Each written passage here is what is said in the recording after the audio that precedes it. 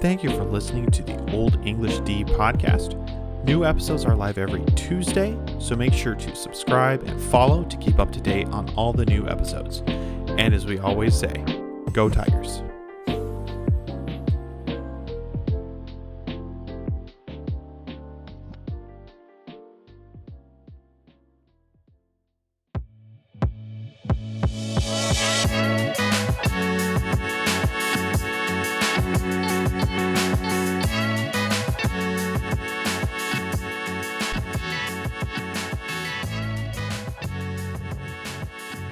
What is up, everyone? Welcome to the Old English D, a Detroit Tigers podcast. I'm one of your hosts, Casey, as always, joined by Josh.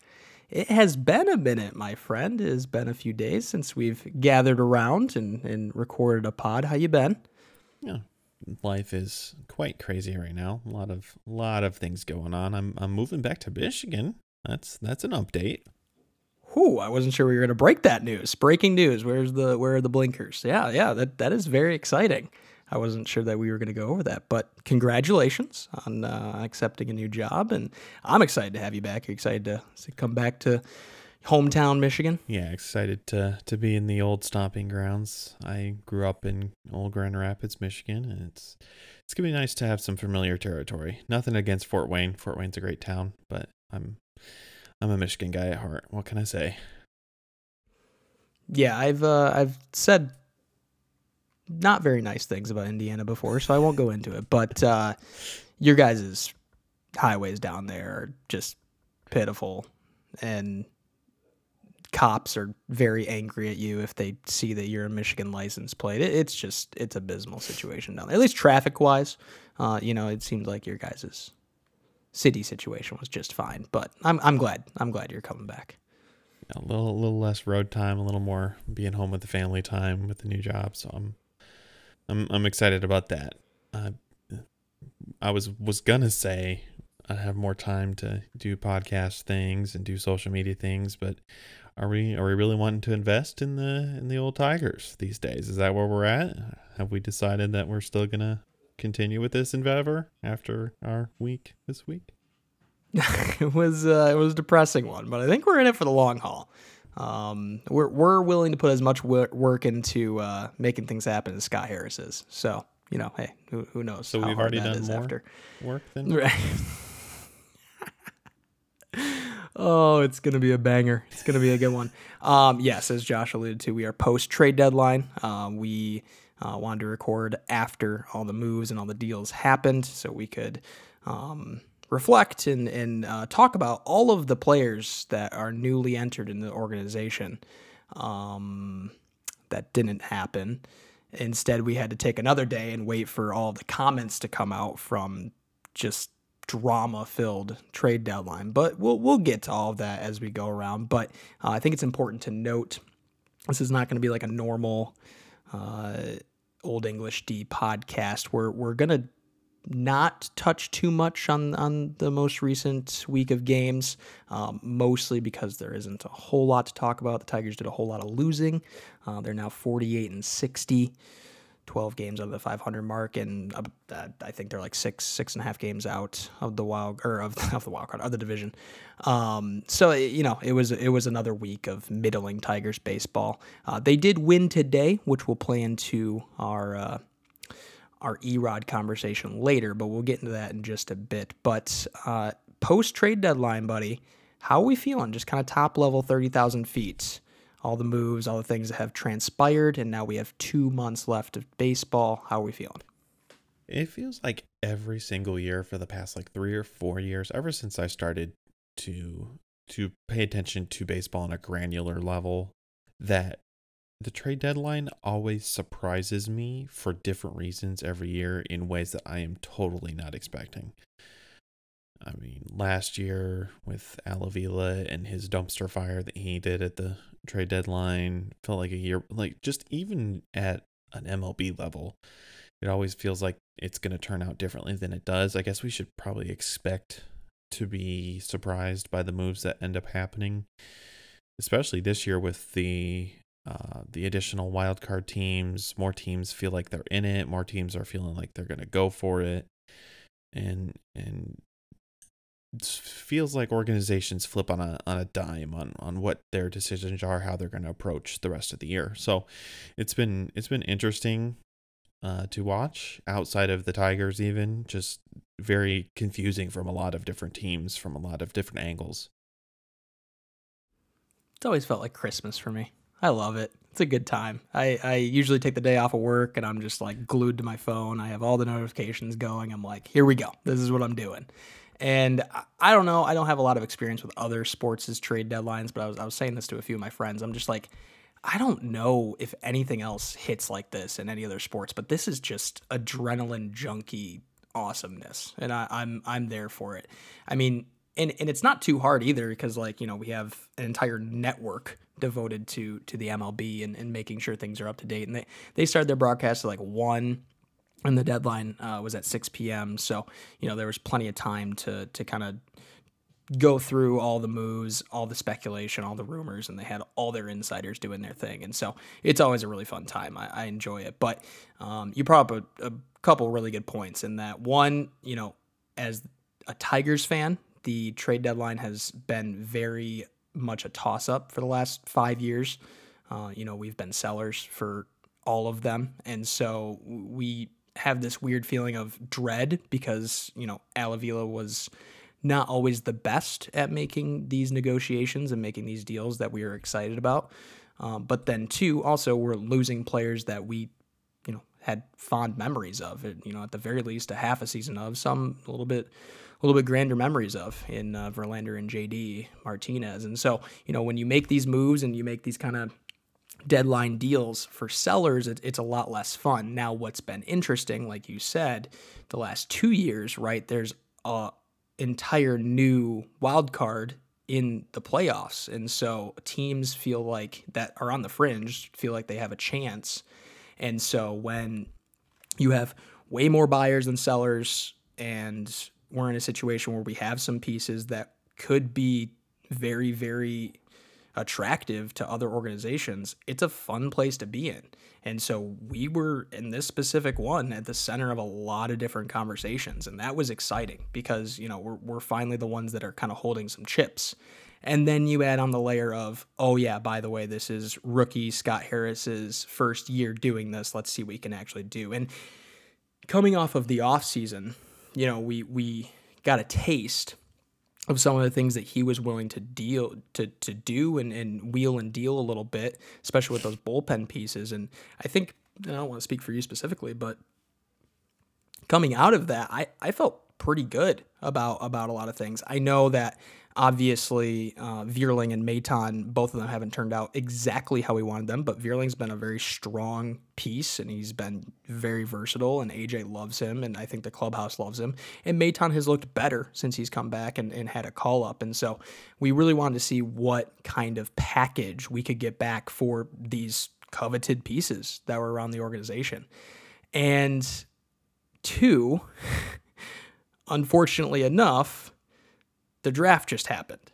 And so we were also met with this unfortunate realization that things aren't always going to go our way. And so when Max Clark's name was called 3rd overall, we realized, oh man, this is a different direction than what we thought. So I think, for me, going into this trade deadline, I was very, very, I'm trying to figure out, I want to say cautiously optimistic, but I don't even know if I was that. I think I was cautiously pessimistic because I was so down from how the draft went. And, Max Clark is doing his things down in the development league and realistically doing some pretty great things in his first few at bats, but it just felt like this could go any way. And sure enough, things went the way they did. I guess we could start out with the Michael Lorenzen trade so we don't kind of lose sight of what happened there in the whole Erod drama. But Michael Lorenzen was dealt. Same kind of thing. A lot of different teams were tossing around the name Michael Lorenzen. And so it really felt like we could maximize our prospect return for this. And this was the deal that really needed to happen. And as baseball goes, you find friends in different weird places. Scott makes another deal with Dave Dombrowski of the Phillies and sends Michael Lorenzen to the Phillies for prospect Hao-Yu Lee, who was a high A 20-year-old, still is high A 20-year-old. He is now our number 6 prospect. He was the Phillies' number 5 or number 8, depending on which prospect ranking you go by. And he's a control the strike zone guy. He's a Scott Harris kind of guy. He might grow into some power. He looks like he has a little bit of speed too, so he looks pretty athletic. And I really like his approach, his opposite field approach that can take him pretty far in the majors and lets the ball get deep. What do you think of that Michael Lorenzen trade? Yeah, I mean, exactly what you were saying. It was the one guy that, out of any of the pieces that were rumored to be on the block, he was the one that really had to go because he was the only one that, was performing to that level and, had this solid, this is the end of his contract kind of a situation. So at the end of the year, he's going to be out of a contract with the Tigers. Whether or not he would resign or not, that's, neither here nor there. But he had to go, and, initially we both had kind of a crooked look on our face when we heard the news about who we got back and all of that. And it's something that I was prepared to do a lot more of. Yesterday, I think it was. Still, my days are all mixed up. With even an Erod trade, or if any of the relievers were to go, it's just be like, ooh, we got who? I still wonder whether we could have maybe gotten another lower level prospect out of the deal as well as Lee. But all things considered, looking more into this kid and what he's able to do, he's super young. Like you said, he's 20. We really like that. He's going to match up timeline-wise with a lot of the guys that are in the system right now, which is huge as well. But also, like you were saying, he's definitely a Scott Harris mold player. Walks quite a bit, has a great plate approach, has great, opposite field contact type swings, which you'd love to see. And, from hearing that description of a guy, you don't expect the guy you see when you pull him up. When you pull up the highlights, you see this almost buff guy from the couple highlights I saw. He looks kind of muscular almost, which is very shocking to hear that he doesn't hit a lot of home runs as of right now. Obviously, he's still 20. He can grow into potentially some power, and a lot of places think that power is still in there and they could still get some power out of the bat. But yeah, I mean, very intriguing. It seems like very much the Tigers saw a prospect that he does a lot of things well now, and they think that they can get even more out of him with their player development that they're so high on. Very interesting deal for a guy on an expiring deal who's pitching pretty well. It's probably right around what we were going to get for him. And the more and more I look at it, the more and more I understand why Scott wanted him. Yeah, and I think a lot of the confusion of the package versus not package thing came from a tweet from John Paul Morosi, as a lot of these things do, right? Where it's you hear the news and then you kind of run with the news. And he had put out a tweet that was something to the effect of like part of the package would be Hao-Yu Lee. And so that kind of led to the assumption that there'd be more pieces coming back. But then a bunch of the beat writers for the Tigers proper got a hold that it was just Hao-Yu Lee. And so it felt like a little bit of a I don't know, backhanded slap of like, oh man, did we really not get all the value that we could? But when you look at it from very top level, right, we turned $8 million half season all-star who has been pitching very, very well post All-Star break. I think I saw somewhere that he had like a 1.12 ERA since the All-Star break, since he was our representative there. And you turn him into a top 7, top 10 prospect in your organization. I think that's a win. Whether it's a young kid or an older kid that can, make an impact sooner, that can be debated, right? But I think they got a lot of value out of Michael Lorenzen, and for, what it needed to happen, we're not going to have him for anything. And so the best case scenario is him leaving and we getting something back for him. I loved his comments too. I mean, I have always liked Michael Lorenzen. I always knew he was kind of a quirky guy. When he, with the Reds, I distinctly remember he came out of the bullpen once, and the only thing they could talk about in the broadcast was his vans. And this was like still when he was, very, very early on in his career when the Tigers faced him when he was with the Reds. And it always just struck me as this guy's different, right? But then having him in the system and having him as a Tiger and hearing a lot of the really good things he had to say about the organization, specifically the top level player development things, and maybe even a nod to Chris Fetter. But he said, you guys kept your promise. You told me you were going to make me better, and you did. I'm pitching some of the best ball I've ever pitched, and that's not something we've gotten from. Maybe it says more about the classic character, but not something we've been able to really tout about a lot of players. You look at something like the JD Martinez thing, that was all him. I don't disagree, or maybe the proposition that it could have been some Tigers, and obviously someone in the organization had their eye out for him. But he went back to the drawing board with his swing, and he retooled it in kind of Miggy's approach. I don't know how many people in the Tigers organization really helped him out. Maybe there were quite a few, who knows? But this Lorenzen thing, it seems very different, where he really sat back, said, what can I do to make myself better? And a lot of it was just simplify your pitch mix. And Fetter and company really were able to use him as a science project, and it worked very, very well. Even in the starts that he wasn't the best, he still competed and gave us a chance to win every fifth day, and that's all you can ask for him.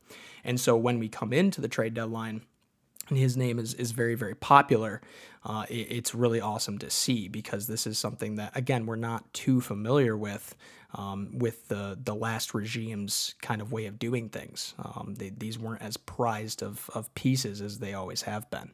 And so that was a deal that needed to happen, and I think it turned out very, very well for us. We did make another small transaction that Scott Harris was very, very quick to point to during his interviews post-trade deadline, that for cash considerations from the Dodgers, we got Eddys Leonard, who is now our number 22 prospect. So I don't know if that says more about the deal that Scott made or our current farm system. But did you have anything to say about Eddys Leonard? Yeah, I don't know a whole ton about him.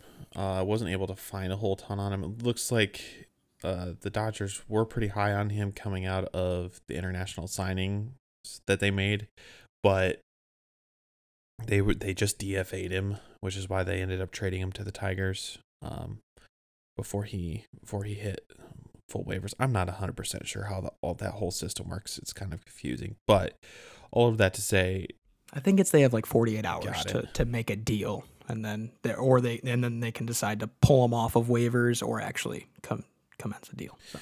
Yeah, so you kind of wonder, a team like the Dodgers, why would they give up on a guy like that? Maybe it's just they don't have room in their system, or whatever the case may be. You wonder. I mean, it's not a bad move for cash considerations to get a guy that's going to slot into your top 30 prospects. It's obviously not a negative. It's definitely a positive, but you just wonder. You have question marks. I mean, it's a lottery ticket, as all prospects are, but you kind of have to take it with a grain of salt and take the situation as a whole. It seems like another Scott signing too, of control the strike zone, middle infielder, can play anywhere, versatility. And I think he's going to AAA. So could have just needed to fill some holes there too. And obviously without the waiver deadline now, and this is like pretty much the end of all transactions minus another waiver claim. But you can make a waiver claim, but if the team still wants them or they find value, you can't make a deal for them. You just have to pick them up off of free agency. So it's all kinds of done now as far as transactions go. And so I think this was just maybe fill in some holes where they needed to. And then we arrive at the other obvious name that needed to be dealt during the deadline, which we all assumed would be, and was a big topic of discussion, Eduardo Rodriguez. And I think for this, it's important to build some context. So I think chronologically speaking, we can do that pretty quickly, and then we can kind of dive into the whole debacle as we see it. So kind of just starting out with the facts. It was very, very evident that Eduardo Rodriguez was a very, very popular name on the lips of all the GMs in baseball that were looking to acquire a starter. That much is clear. I think things got super muddy and super unfortunate for the Tigers when Verlander became available. Obviously, the Mets proved that money can't solve all the problems, and they decided to sell. And so they got rid of Scherzer the day before. And then they made it clear to teams that they were willing to move a lot of money and really wanted some good prospects back, but were willing to pay for them. And so they made Verlander available. And so when it became clear that the Mets could get the return that they wanted, and the starting pitcher market wasn't going to be Erod at the top and then some other names, it was becoming quickly like this could be a situation where Verlander has to go first, then we can talk about our deal, which is okay, right? Because in the day before the deadline, the Mets made it clear that they wanted at least some kind of language built out for the Verlander trade during that evening. And it didn't end up getting to that point, but I think there were enough talks progressing that it made it evident that Verlander was going to get dealt. And so, and it wasn't going to take up until like it did the waiver deadline in 2017, where he had to make a last second decision to go to the Astros. And so it seemed like that hump was going to be cleared, at least enough time for Erod's market to start to develop. Another problem that arose though during this is, along with Jack Flaherty, who we knew was going to be available from the Cardinals, Dylan Cease became available from the White Sox, who didn't end up moving, but it created this number 2 starter, really, really good upside kind of surplus, I would say. And so when you have someone that Dylan Cease, who, I don't know if this year is the exact year to compare him to Erod, but I would say younger, control, probably a better option for a lot of teams. A lot of teams are going to check in on that. And so the way everything was shaping up was not how I think you or I viewed it. Am I fair in that assessment?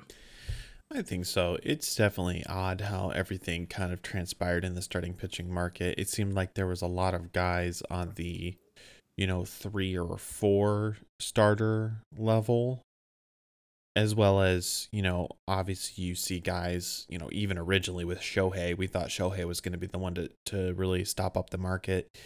But then guys like Scherzer, guys like Verlander, who are the definite ace level, starting pitchers, to be able to, differentiate between those two, you kind of had this, Cease, Erod, guys that either would have been in that 3 or 4 mix and are pitching way above that this year, or a guy who was at the ace level and is kind of pitching down to that number 2 starter level. It created this very weird waiting game, which was I felt like pretty detrimental to a lot of those guys. With Cease becoming available very late, that felt like that didn't really help the White Sox either with trying to make a deal for him. If they really wanted to get rid of him, they probably should have put him on the market a little bit earlier. Guys like Flaherty from the Cardinals seemed like maybe that 3 or 4 level. It seemed like they just made a last-ditch attempt to trade him very late because of how the market went. And the other thing I think you really have to take into account is just the fact that the Rangers snapped up 2 of the bigger names off of that starting pitching market very, very quickly, very, very early with Scherzer and Montgomery. It kind of created this vacuum of, okay, well, now we have this lack of as much starting pitching as there was. There's, less available, and there's also probably realistically more teams that want them now. So it was a very weird lead up to the whole situation. It definitely was a little bit worrying. And Giolito going early too, I thought was super good for the Tigers because you're right, right? When Scherzer went and when Montgomery went, and Giolito had already gone to the Angels, I'm like, oh man, this is really shaping up that Erod is the top of the market. Like that, this is good. And to Scott Harris's credit, I don't hate the approach of see how long you can hold. I think obviously he held way too long, and we'll never know what happened in the war room. But I didn't hate that Erod wasn't going to get dealt until 3 or 2 hours before the deadline. When it got to 1 hour, I was getting worried. I'm like, what is happening here? And actually, it really happened when Lorenzen went first. I'm like, this is strange. But not to say you can't be working at two things at once. That's not really what I'm saying. I'm just saying, like, I think if in a perfect world they wanted to clear the Erod transaction, get that going because it was a bigger deal, and then have Lorenzen because it's probably easier to consummate a 1-for-1. Be kind of like one of those last deals that get brought up to the commissioner's office. So when the clock started ticking and you really start to notice the clock after hour 3 and hour 2 left at the deadline, it really became clear that the market wasn't materializing the way we wanted it to. And obviously when you are in a position where Scott's been here before, he's not been in the calling all of the shots seat, but he's made important deals for the Giants before. And so he has experience. He's been here before, and I felt confident about what he was going to do going into these last couple hours. And then the report comes through that I think, I know it confused me, and I know that I was way too quick on the trigger to send out to people, but obviously multiple texts going between you and I, and I'm texting a few other people too. And so when the tweet came through from Passan, Jeff Passan from ESPN, it was framed like a normal trade tweet. It was framed like the Detroit Tigers and the Los Angeles Dodgers. And as soon as I saw that was what happened, and I think the text before I had just said, I'm getting worried, dude, like what's happening? And then next tweet I saw was the Tigers and the Los Angeles Dodgers. I just sent it out, and I hadn't read the full paragraph. And literally it was the next word that said everything it needed to say. It was the past tense had. They had a deal, and then Erod invoked his no trade clause to the Dodgers. And I think, if we kind of take ourselves back and kind of put ourselves back in that headspace, it was immediately the same feeling I had when Max Clark's name was called at number 3 overall in the draft. That may be dramatic, and that may be a little too quick on the trigger again, but my heart sunk. I'm like, this is everything going wrong for us at once. What was your initial reaction when you saw that tweet come through? So, I think we were both on the refresh Twitter every 30 seconds. So I think we both saw it pretty much the same time. My issue was I also have a big issue with the tweet, how it was structured. It was very much, maybe it's just us being a little more. It was a gotcha. It was a gotcha. Tuned in. I missed the had word. I missed the past tense of it. I read further. And what I thought I read was the Los Angeles Dodgers and Detroit Tigers have a trade in place for left-handed starter Eduardo Rodriguez. I stopped there because I was like, oh, okay, that's a perfect spot, because we really liked the Dodgers minor league system, and we were really hoping that would be his destination and that he would end up going there because we thought we could get some really good pieces from that minor league organization. And I immediately texted you. I'm like, see, I told you there was nothing to be worried about. Joke's on me. Way more to be worried about than we thought. When it comes to your Max Clark feeling, it's so much different, dude. I get the feeling might be similar, but the way I felt after this was so much different than Max Clark. Max Clark seemed like one of those moves you make where it's like, okay, but a week, it's a week, it's 2 weeks, it's 3 weeks later.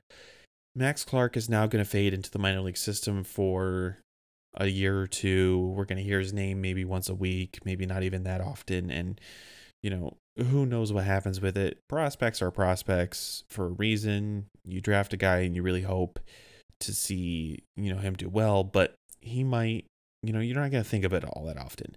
This is something that was so complex, there were so many moving parts to it so quickly, and with some time left on the clock before the trade deadline. Erod, we're going to watch Erod pitch for the Tigers for the next 2 months, once every 5 days, at least once a week. It's something we're going to have the conversation about multiple times of like, oh, here's this guy. That whole situation was kind of messed up. So just very different, just a lot of shock very, very quickly in that move. And like immediately, I know I had a lot of very, very, very negative comments on Erod, on the organization, just in the end, I think it was very good of us to wait to put anything out until we heard the full story, as we're going to hear it. Obviously there's back room conversations that we're never going to know about, but I think it's very good for us to, have the full story. And it's something that I really need to be made known. I, especially this year, really enjoyed watching both Michael Lorenzen and Eduardo Rodriguez pitch for the Detroit Tigers. It was a revelation in what the pitching staff could be, the kind of talent that we could acquire and bring to Detroit. It was really awesome. And if this team is even 10 games better at this point, 5 or 10 games better, I don't know if those guys get traded. And I think we're trying to make a run at the division. For better or for worse, I think that's probably what the situation looks like. If I had the choice, I would want Michael Lorenzen and Eduardo Rodriguez to be on this Tigers team for the rest of the year competing for a division title. In a perfect world, that's what happens. Neither of us are wanting these guys off of this team. Give or take what happened last year with Erod and that whole situation, we wanted them on this team because, they were a net benefit. We like them. And, I've definitely come around on Erod.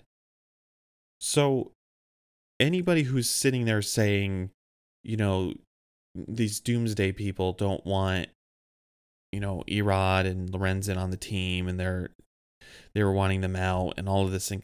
Like the best thing for this organization was for Erod, in the event that he would opt out of his contract, for him to be traded so the Tigers get something back in return for him. Because at this point in his career, he's pitching well enough to where if he opts out, he will make more money on the open market. It's not just a selfish, wish for the organization because we don't like him. It's not just I don't like Erod, I don't want him on the team kind of thing. This was the best move for the organization to make at this time for the Detroit Tigers, was to trade Eduardo Rodriguez to the highest bidder. That's how baseball works. That's how it is as an industry, and that's what this sport does on a regular basis. You saw exactly what the White Sox did. You saw exactly what the Mets did. You saw teams take from their positive for the immediate and turn it into a positive for the future before they didn't have anything to bargain with. That's how baseball works. I really needed to get that off my chest because it really felt like a lot of people on Twitter were like, yay, we get to keep Erod. And they were so upset at anybody who was upset at, how this all went down. Everybody needs to relax and understand exactly what's at play here because, if we're a competitive baseball team, we want them on our team. We want them to be a part of this organization for the next 2 months so we can win. But that's not where we're at. This team is 12 games under 500. In a bad division, we're still in third place. That's the reality of it. And we really needed to trade them, if not more than just Lorenzen and Erod at this point, for the organization's good in the future. Sorry, I will get off my soapbox now. No, I think you're exactly right. I mean, to the Erod point, right? I mean, it was the move that needed to further this organization. I mean, this was Scott's real first chance to make an impact at the high end, we would hope, of the farm system, and inject some of his vision so that we can see it played out in less time than 6 years down the line, right? And so when you have an expiring deal, and I get it, his contract made it probably a little risky for a bunch of other teams, and we don't know all of the suitors that were involved. We know at least a couple, because some of Erod's comments make it obvious that there were at least a couple teams and a couple deals that were presented to him. His contract made it so that there could have been a less of a market, but there was still a market, and it was still important for us to really get what we can, because we're not positive that Erod is going to stay. And it can very much feel like a Max Scherzer situation when he departed, where, we should have traded him back then. It was probably tougher to say that because we were at least a little bit more competitive back then, but he walked, and we didn't offer him enough money, and he found more money with the Nationals, and we didn't get anything for him. And so we are soured by those situations time and time again. And when we are excited at the prospect of being able to make some deals that really we think will further this organization, and then they don't come together for something so simple and such an afterthought and everything else. I mean, Lance Lynn waived his no trade clause to the Dodgers. It felt very much like this is only us, that this only happens to us and our organization. To the actual ins and outs of it, I'm disappointed. Like, I am such a Erod proponent, and I have been fighting for him and changing the narrative on him for the last year and a half. And when he went down the way he did last year and kind of disappeared and really went completely off the grid, the Tigers really stuck with him, and we're giving him paychecks and giving him a lot of text updates. He wasn't necessarily responding to any of the texts or any of the phone calls, but we were just okay with it. And I think that soured a lot of people. And then to come back and pitch better, when he did come back last year, and then to be as amazing as he was this year, he put himself in a position to need to be acquired by a competitor. And most players are excited about that. Most players want to go to a win-now organization and really make their pitches matter, their starts matter, their wins matter down the line. And as much of an odd situation that this whole Eduardo Rodriguez debacle has been, even before the trade deadline, I really thought that he was still that kind of player that would want to go to a competitor. And then to be presented with a deal that is, we don't know the players, we don't know the package coming back, but I know it would have bettered our organization for the future. And then to turn it down because, family's closer to here, has been very adamant about not wanting to pitch on the West Coast. I get it. All that stuff. It just feels selfish. It feels like you're turning your back on an organization that really helped you out in your worst of times. And now you have a chance to do the right thing for the organization, and you're not going to do that. And it's crazy because it seems backwards, right? And it seems like, him staying with the team would, make us better for the next 10 years. But it's not the way baseball works. And dude, it's 2 months. This organization is so dried up of prospects, though, of all of our potential that we could have. It will impact us down the line that this deal was not made. I understand it's 2 months. Or you're saying it's 2 months in for him? Yeah, I mean it's 2 months out of his life. Okay, gotcha. Okay, I thought you were saying it's 2 months of like we have to deal with Erod. Okay, I understand what you're saying. Right, but like my point is, it's 2 months where he has to pitch somewhere else, and you would think, coming from a yearly competitor with the Red Sox, with how often they were competitive, you would think that would be just ingrained in him in wanting to compete, with the whole pointing to his wrist against the Astros thing, just that whole environment. You would think that'd be just ingrained in who he is at this point, but clearly that's not the case. No, yeah, he beats to his own drum. That we have learned that emphatically at this point. If we didn't already know it before, he is not moved by money. He's not moved by rings.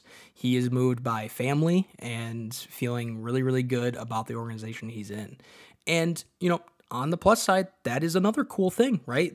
People are coming here, free agents are coming here, and they've really enjoyed their time. This is, not a Scott Harris signing. This is an old regime signing, but this was one of our first salvos into we're trying to win and we're trying to put pieces together that can win us a championship again. And he's come and he's really enjoyed his time here. And, I think the only option for this to really be paved over smoothly is he opts in to his very team-friendly deal now. He has 3 years left, I think $49 million, which comes out to like $15 million or $13 million a year, which, if we compare it to the Matt Boyd contract, which was $10 million, right? His going rate is going to be much, much higher. So, one of the ways to obviously earn your good graces back is to come out and pitch well, which he did today, which is important, right? You've got to kind of earn some good graces back and come back to the fan base and no BS. We're here to pitch now. He started that journey today. That was great to see. But then too, I really think for me to completely forgive and forget about this situation, he needs to opt in or take a very team-friendly restructure that Scott can present him with, because you need to prove that money really doesn't mean anything to you. He's definitely ostracized his market, come free agency time anyways, if he does opt out. And so, he would not get any offers from any West Coast team, because why waste your time? And so he's put himself in an interesting position for sure going forward. But if he truly wants to be on the Tigers and he truly loves the organization, then opt in and don't cost us a bunch of money down the line.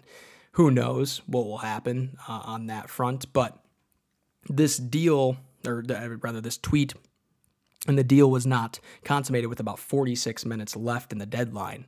And so, it kind of felt like maybe there's a chance that we can do something, but it never came into anything. And the MLB Network broadcast for the deadline went into Dan O'Dowd, who was a former GM himself, went into this idea that in the war room, once you've honed in on a actual taker of the deal, you're only focused and you're only zeroed in on that.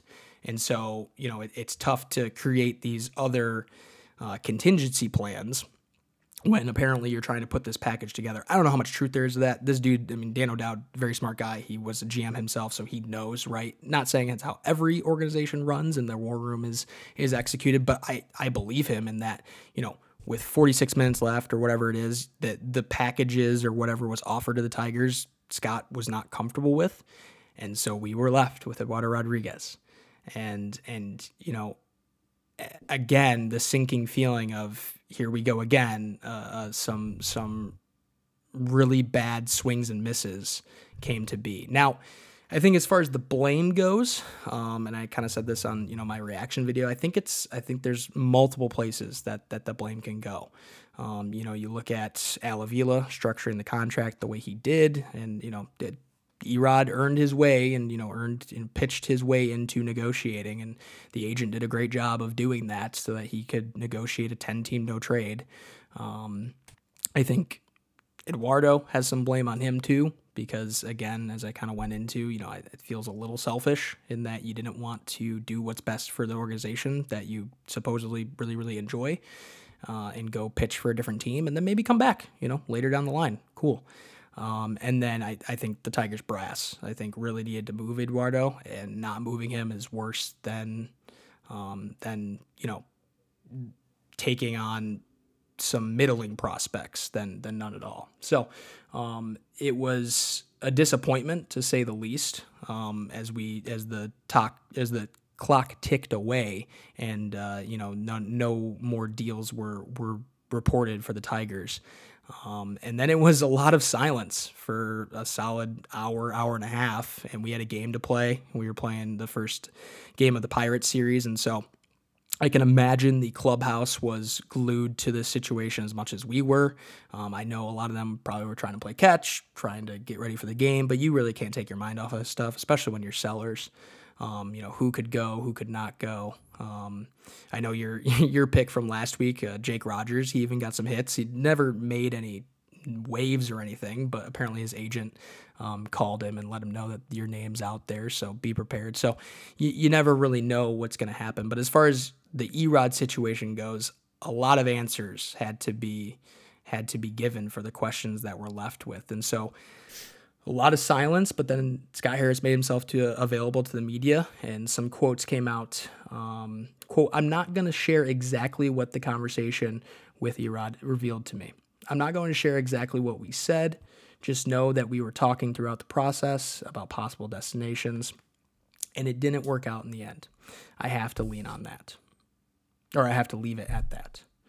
He continues on to say, "At the end of the day, Eduardo wasn't comfortable with the deal as it was presented to him. That's his right. He's earned that right.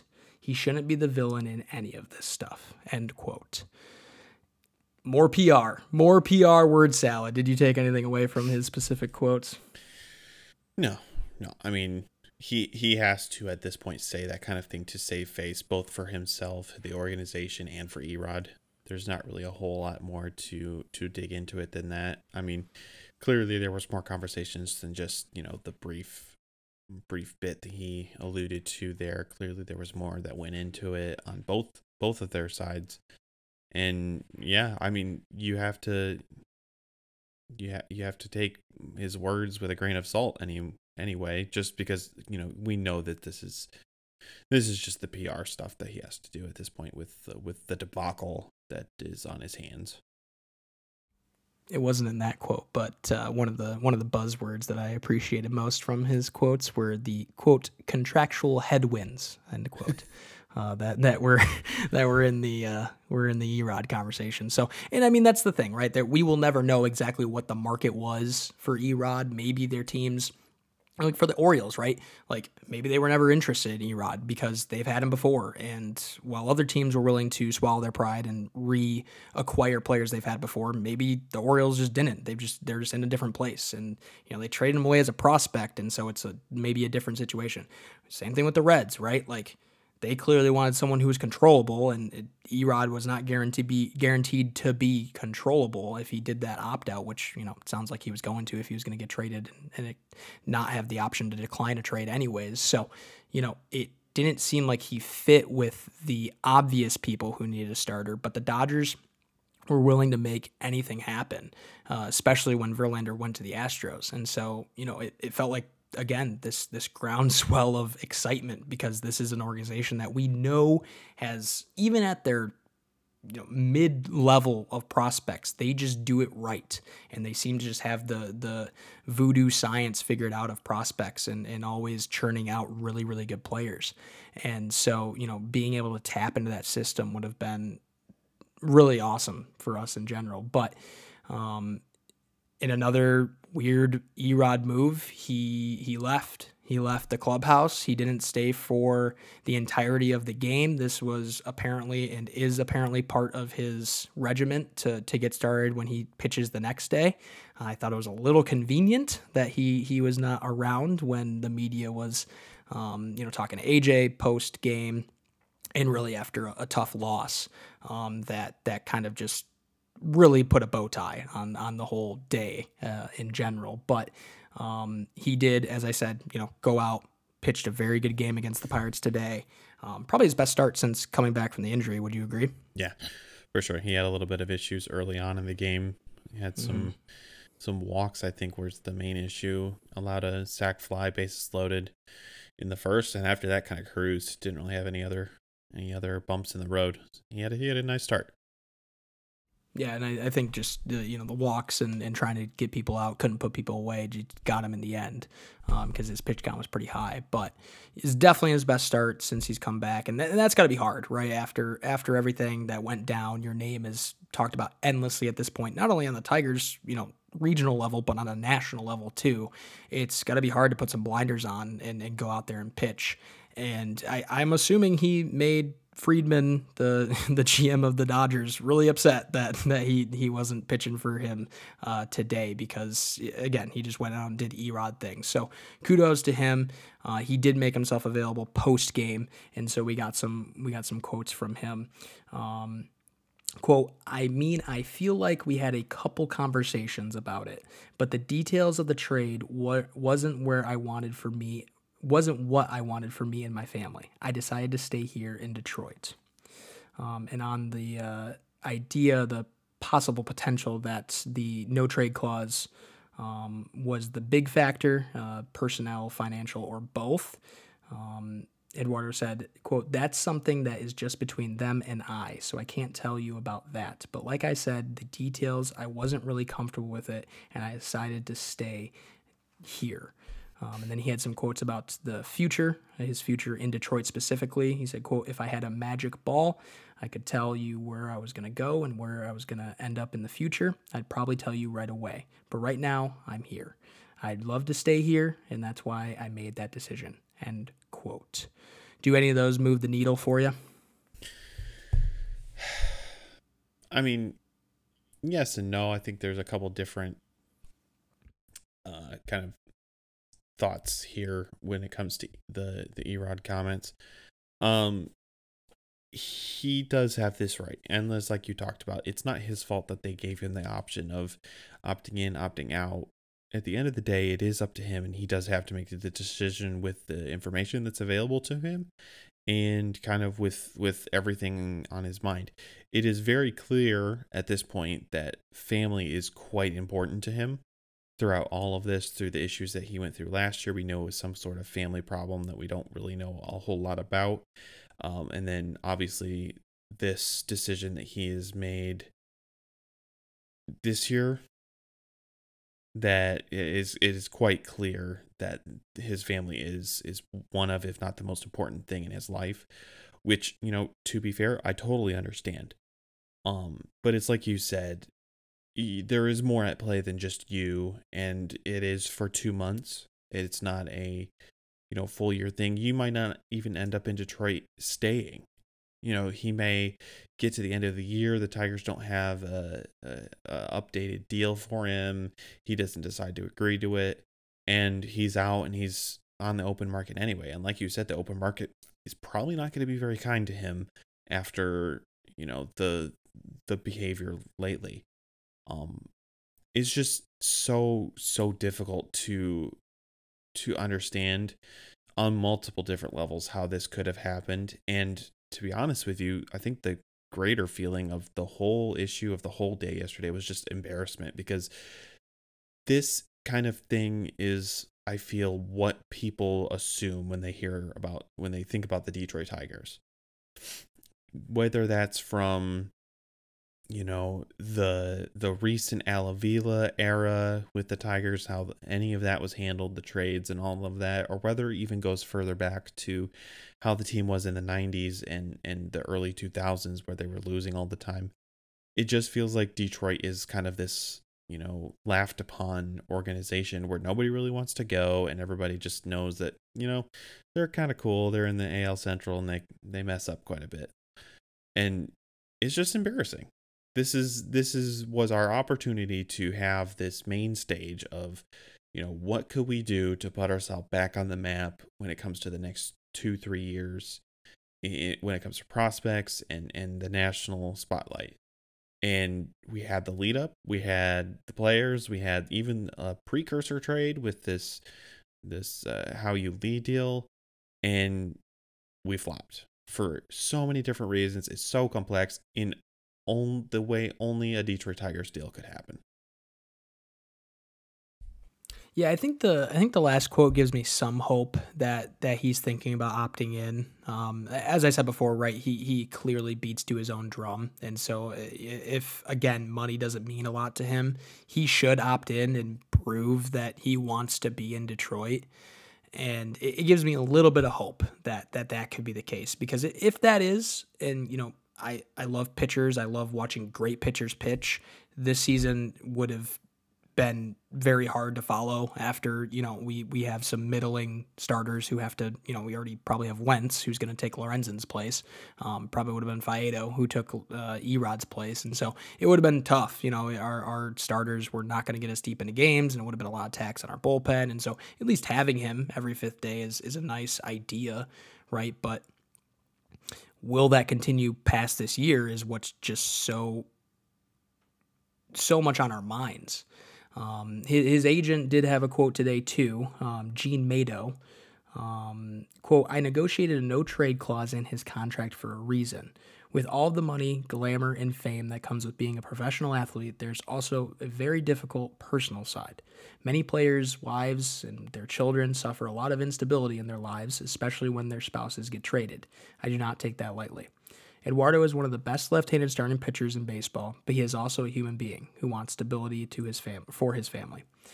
They are comfortable living in the Detroit area and have adjusted well. As for the Dodgers in particular, once I granted permission to speak with them regarding the trade, we did our best to come up with a way to make it happen where everyone was comfortable with the outcome. Unfortunately, we just ran out of time." End quote. And yeah, so more of the family situation, and it's tough to argue with, right? It's really hard to argue with that. We do often forget that these are not just assets, right? These are real people, and they have real families, and they have kids in schools, and I understand all of that. But at the end of the day, you are being bought and sold, and it is your job, and sometimes your job, you have to do things that you do not like. And this is where, maybe swallowing your pride and understanding that I'm not going to pull my kids out of school. I'm not going to uproot their lives right now. I'm not going to make my family move. I'm going to go, and maybe I'll take a jet ride whenever I can, or maybe when the Dodgers are playing. I know we have a series against the Dodgers coming up here in the second half. All of those things can happen, right? You're a multimillionaire. You can move a little bit of mountains. And so it's just like, what did we not think of when we were, thinking of all the other possible terrible ideas that could come of being traded? But you're an athlete. You want to reach the highest echelon that you can in your given sport. Most do. And so would you want to pitch for a competitor? I don't know. I guess Erod doesn't. And so that's why he's just a different kind of animal. I guess my question to you is, do you think he stays? Man, I don't know if we know the answer to that, whether, the Tigers are in playoff contention. I don't know if this brings any more or less clarity to it. It very much seems like this is, I don't know, dude. I've got nothing for you. I'm so befuddled by this whole situation. I've never heard of something like this happening to this extent. Obviously, last year we had a no trade clause situation with Eric Hosmer and the Padres involved in that Juan Soto deal. But didn't they put Voit in the trade too? They swapped Hosmer for Voit, sent Voit to the Nationals, and then traded Hosmer to the Red Sox because the Red Sox weren't on one of his teams that he had a no trade clause for. Like, even if he were as high profile as it seems like Erod was on this trade deadline, like, they still figured out a way to get him traded somewhere else to get him out, because clearly that rubbed him the wrong way. Yeah. Right, and for sure, and I think that's really where you can start pointing fingers at the organization. It's like, okay, did you truly just zero in on your one option and then just forgot that there could have been other options to make this happen? We don't know the other 9 teams on his no trade clause, but this whole West Coast thing really hones that in. So, or at least kind of maybe gives us some clues. We don't think the Orioles would be on that. Whether the Reds would be on that, who knows how far west is whatever. It's all conjecture, but you would think that there's got to be someone in the other 20 teams that needs a starter that's willing to put some pieces together. So that's where some of the blame for Scott and the brass can go for sure. I guess maybe a better question, whether he stays or not. I guess let's assume he does stay. Do you think he moves up our window by staying? I don't know that him staying is going to really change it much. It definitely seems like Harris and company have a definite plan on when they want that window to open and what they're shooting for with it, with the draft picks, with the players that they've acquired. Um, and whatever happens, it's not going to be whether or not he continues to be in Detroit or not. It's going to be a question mark on his career in Detroit from here. It's the only way that this works out well for everybody involved is if he stays and pitches amazing for the next 2 or 3 years, and you know opts into at least a team friendly deal, whether or not it's the current deal he's on or not. I think that does a lot to assuage a lot of the issues we have right now. It would do a lot for me, at least. I think if he went ahead and said, "Yep, I love staying here. Your organization's doing a lot of the right things. I love the momentum you guys have." That's cool. That's awesome. You love Detroit. We want people who love Detroit here in Detroit. If it's no, I just didn't want to go to the Dodgers, and I hated the deal that you brought to me because my family, it wasn't the best situation for them. Then I would probably, it would go down as a free agent that we acquired that I am okay with him leaving. And good riddance to that situation. So I really think that the opt out is the X factor here, and whether they can rework it or he just opts in will be a very interesting revelation. I think as a whole, the trade deadline was a disappointment for the Tigers, and I think too, we had so much focus on Lorenzen and Erod getting dealt. In the days leading up to the trade deadline, I really was hoping that we'd start to hear more things about the other pieces that we could have had available. And we don't know any of the conversations. Scott said he had a lot of inbound phone calls, so we don't know who all those were about. But, like you said, with taking into account the players that have recently entered into the organization, I was really, really hoping that this deadline was going to amount to more of a sell-off, and we were going to listen to way more people, and get rid of way more pieces than even were the ones that were being talked about.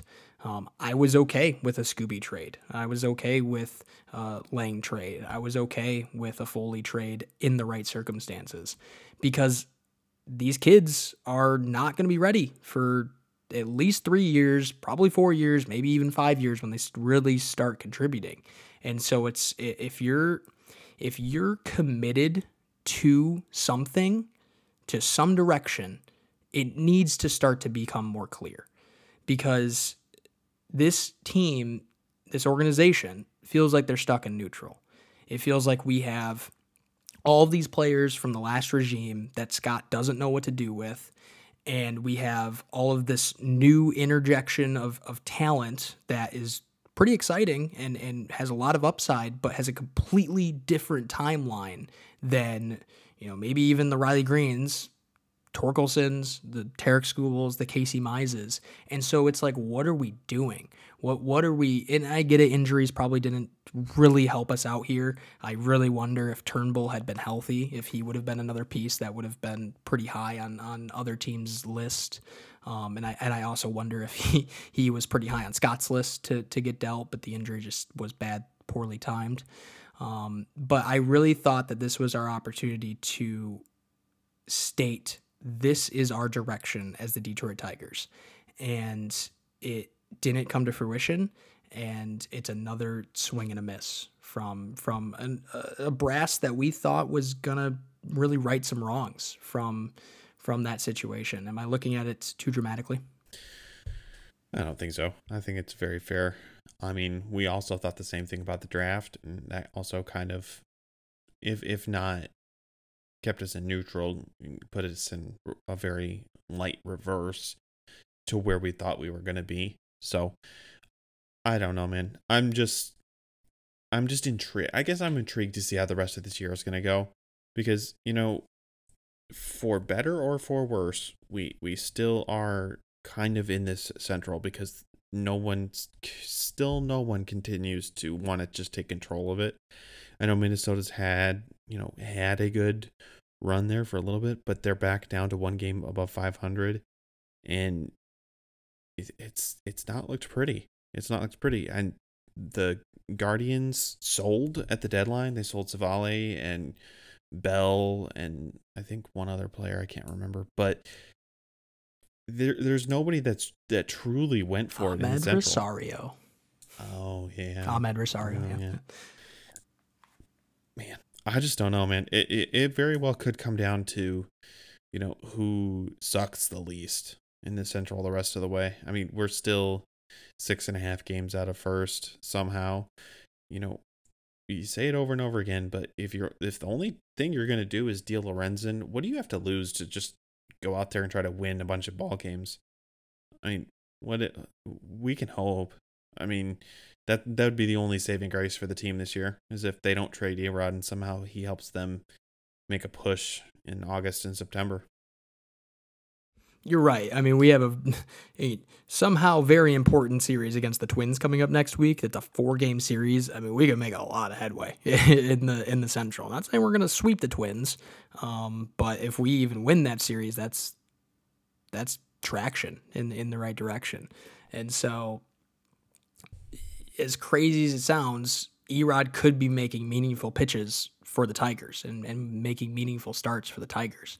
And, if there was going to be anything that was crazier at the deadline, it was that, we acquired some talent that was going to, push us over the edge, or we were going to be like kind of pseudo buyers. I'm glad we didn't go that direction. I'm glad we didn't have the whole like will I, won't I kind of thing that like the Red Sox did a couple years ago. But as crazy as it is, the Tigers are not completely out of it. But again, I feel like you just gotta put your foot down and really just say this is the direction.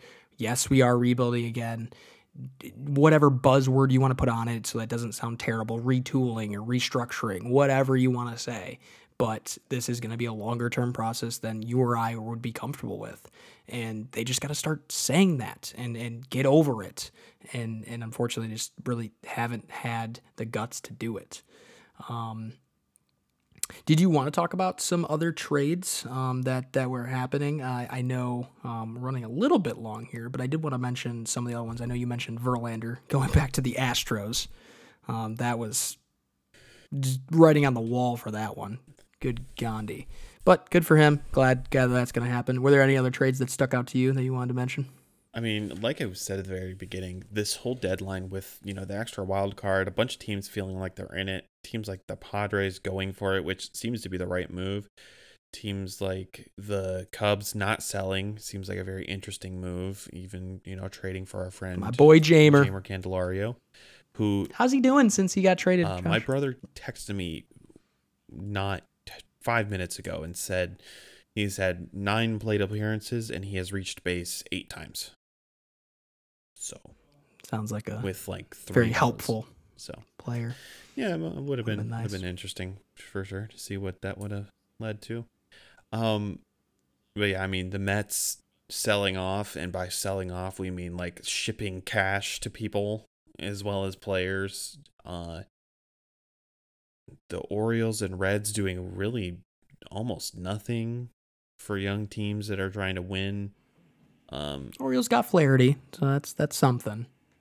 It seemed like a obligatory. We should probably do something that they said right, exactly like a shout to the clubhouse. Like, yes, we see how well you're playing, but we're not willing to move any big pieces. So here you go. I definitely think they're also stuck in a they're too ahead of schedule, if that makes any sense. For sure. Where like the organization doesn't know what to do, and so but at this point, it's like the same thing with the Reds. And this is not a new idea, and this is definitely coming from some MLB pundits that were on the deadline tracker. But you're in it, you're in the playoffs if the season ended, and so why not just bank on what you're sure of and go for it? Why play for next year? Why play for the year after? You're not guaranteed that. You the could end up like the Cardinals Mets and the White Sox would the like Cardinals.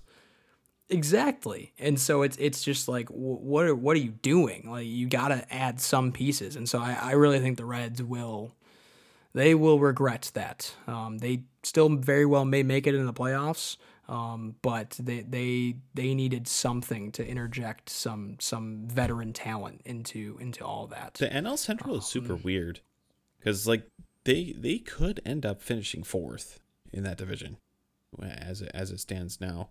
I mean, take what you will from the Cardinals and Pirates, but the Cardinals still have a lot of talent on that team. They have almost no pitching now, but they're no slouches at the plate. The Brewers are the Brewers. They have a ton of pitching, and they got a little bit of hitting at the deadline. The Cubs look like they're not going to lose back-to-back games in the next 3 years with the way they're playing right now. The Reds might really regret not bolstering some things over there. Their pitchers are running up on some innings limits, and it's really going to mess with their ability to play going forward. The team that I wanted to really highlight on the deadline deals was the Miami Marlins. Talk about an organization that did some wonky things at the deadline.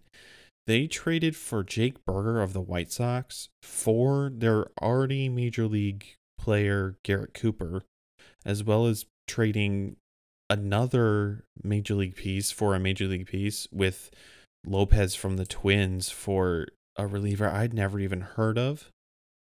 And then Dylan Floro. Yeah, right. And then getting an interdivision trade with the Mets for Robertson, which kind of spiraled the Mets out of control with how their sell went. Mm. Well, the Marlins also got Bell too. That's completely true. I forgot about that too. Wow. Well, and I mean, there was also a major leaguer for a major leaguer, like Segura, and then the Guardians the Guardians just DFA'd him. But the really interesting piece for that was Khalil Watson, who was a very, very early pick in last year's draft. Not the most recent year, but the year before. And so it's like, wow, you're really going to give him up for Josh Bell? Okay, all right, whatever. But they might regret that one. But yeah, some weird trades that the Marlins made. But that's the thing, man. That's a young team that was, they are in a wild card spot. They are in a playoff spot, and they tried to get better to solidify that spot this year. That's what we wanted the Reds and the Orioles to do. They just went about it in a very odd way. I can't wait till we're buyers again, dude. I don't know if it'll ever happen in our lifetimes, but man, it seems to be fun. It seems to be a fun time when your team is acquiring players that help you on the major league level. Yeah, I was going to highlight that Jamer trade. It's just like, that's so cool that he went back to the Cubs. It's probably like a going home party for him. I think the Cubs made the right move, as you said, and as your brother said, that they were definitely one of those fringe teams, will we, won't we, and then they went on that run, and it's like, nope, we're holding on to Bellinger. They didn't say a lot on Stroman, but it was pretty clear that Stroman was going to stay, and it looks like they made the right move. And then not only that, they added and they brought in Jamer. I love Jamer, and I mean, now he's starting to get some national recognition. He's definitely having a career year for him, and so it's really good to see him succeeding. And just, I mean, it's just happenstance that he's getting on base as much as he is. I'm sure he will cool down at some point, but he can be that driving force, and I'm sure it feels good for him too, because he was completely blocked out of that infield. Was it 2016 when they won the World Series? I think so. Yeah. That World Series team. And so, Chris Bryant, you're not going to be there. He had some at bats for the Cubs, but it never came to fruition. And the Tigers got him in the Alex Avila and Justin Wilson trade. And so when that went down and he never got to actually play for the organization that drafted him, now to come back 6 years later or whatever, that's got to feel awesome. Just to kind of be like, yeah, I'm the old guy coming back now, a veteran, gonna help you guys out and see if we can make a playoff push. I thought the Padres doing what they did and acquiring some real veterans was kind of hilarious. I think AJ Preller, just the GM of the Padres, he just can't stay away from making deals. He also got Barlow at the very last minute. I think it was like the last trade that actually went through, that came through right before the 6 o'clock deadline. And so I think he just makes moves to make moves. The really interesting one, speaking of, teams that just make moves to make moves, was the lack of action from the Mariners. Dipoto usually makes a lot of flurry of moves, and it seemed like Teoscar Hernandez was going to get dealt. And in a very, very light hitting market too. I don't care what anyone says. Anyone can use a bat. Anyone can use another bat. Whether there were a lot of buyers for bats or not, it is what it is. You probably could have gotten pretty nice pieces for Teoscar.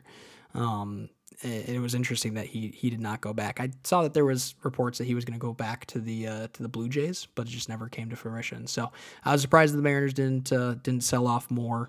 But overall, very exciting, and now it's kind of sad that we have to wait till next year to do it all over again. But it's probably my favorite time of baseball as a whole.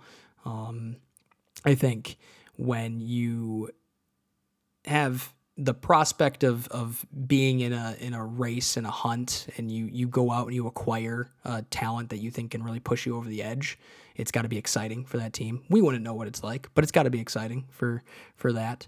And one day we might be in a buyer situation, but not to be. We have some games to play in the upcoming week of baseball games that is now very shortened, because this is going to come out on Thursday in the off day. Some off day listening for the kids out there. So we just split with the Pirates, which probably should have won that series. Didn't split with them. Good we got the win before the off day. That would have been incredibly saddening if we didn't win. But two cellar dweller teams, and I say cellar dweller because selling, not actually, we're cellar dwellers, but we sold at the deadline. That went head to head and probably had a chance to win, but then we just got shellacked in the first game after the deadline. So now we play, wait for it, the Tampa Bay Rays. Are we going to get smoked by them just like the beginning of the year, Josh? Fortunately, this is a very different Tampa Bay Rays team than the undefeated ones that we kicked off their season. They are 5-5 in their last 10. They lost again today. They're still very, very good. Don't get me wrong, but they've definitely cooled off since then, and most of their wins have come against teams under 500. So take what you will. I think we'll get a game or two from them. I do. I'm excited for this series. I think this team, with the way they play today, it definitely makes me wonder whether this whole thing kind of lit a fire under the team. Hopefully, that would be best case scenario. That would be best case scenario. I'm scared of Savali though.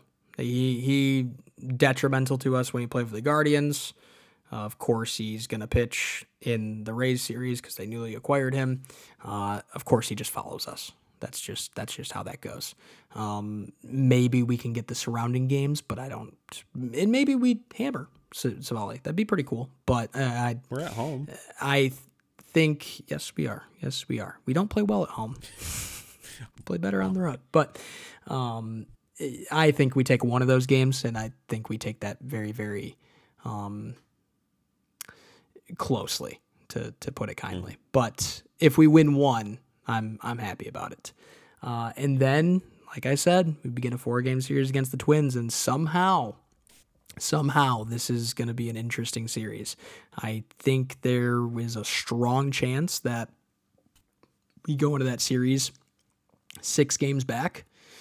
And if that's true, 4 games, that's very interesting. Now, obviously, we still have the Guardians and what they did, but they may not be as competitive with trading away some pieces that they did, strangely, at the deadline. But we did it. We made it past the deadline. Are you excited for the next 2 months of Tigers baseball, Josh? I am. I think it's going to be interesting. We played quite well last year after the deadline, a lot of guys had kind of resurgent second halves. Guys like Javi, guys like Manning came up and had some really nice second halves. It's going to be interesting to see with the, obviously rosters expand a little bit, see who they call up for that. We'll see. We've got an opportunity. We have again a pretty weak schedule, all things considered, and some of our opponents do not. So, looking at the Twins' schedule, they play the Diamondbacks, us, the Phillies. They play the Brewers, Rangers, and then the Guardians. So, they don't have a cupcake schedule either. So, I think it should be somehow. I think we'll somehow be still hanging around this conversation come September. I can't wait to get mad about all the roster moves, and they're not going to be the people that we want. No. I cannot wait. I mean, I'm here. Malloy, please, just Malloy or Parker Meadows. I mean, Parker Meadows, like, he's on the 40 man. Like, I feel like he is an obvious one, but it's not going to happen. And they don't expand as much as they used to. We only go to, I think, 28 players, right? And so, they used to expand the whole 40 man, but now it's just not that case. And so it's definitely pick and choose and see who you can do. I know AJ always wants an arm. So probably going to be disappointed with those moves. But, they're our team, and we love them. Where can the kids find us, Josh? Guys, we're on all of our social medias at Old English D Pod. Go ahead and look us up. Give us a follow. We are going to be recording. We're going to be back on our normal recording schedule starting next week. So the next pod will be out Tuesday morning. We're trying to keep it on schedule for you. We're working through some things with scheduling. With me, obviously I'm moving pretty quickly. Quick turnaround time for me to move, so we're going to try and keep it on schedule. But as of right now, we're still planning on regular Tuesday releases for you. Oh, the kids will riot if we miss another day. That it can't happen. No, we won't let it happen. No. But yeah, obviously some patience. We appreciate the grace and forgiveness on some of those things. But we want to make sure all the deals got done. And then obviously when everything went down, it's like, wow, this is a lot to take in. Would another day be beneficial for us? And I think it was. I think it was a nice cool off. Josh, thank you so much for joining me. Guys, obviously, thank you so much for listening. And as always, go Tigers.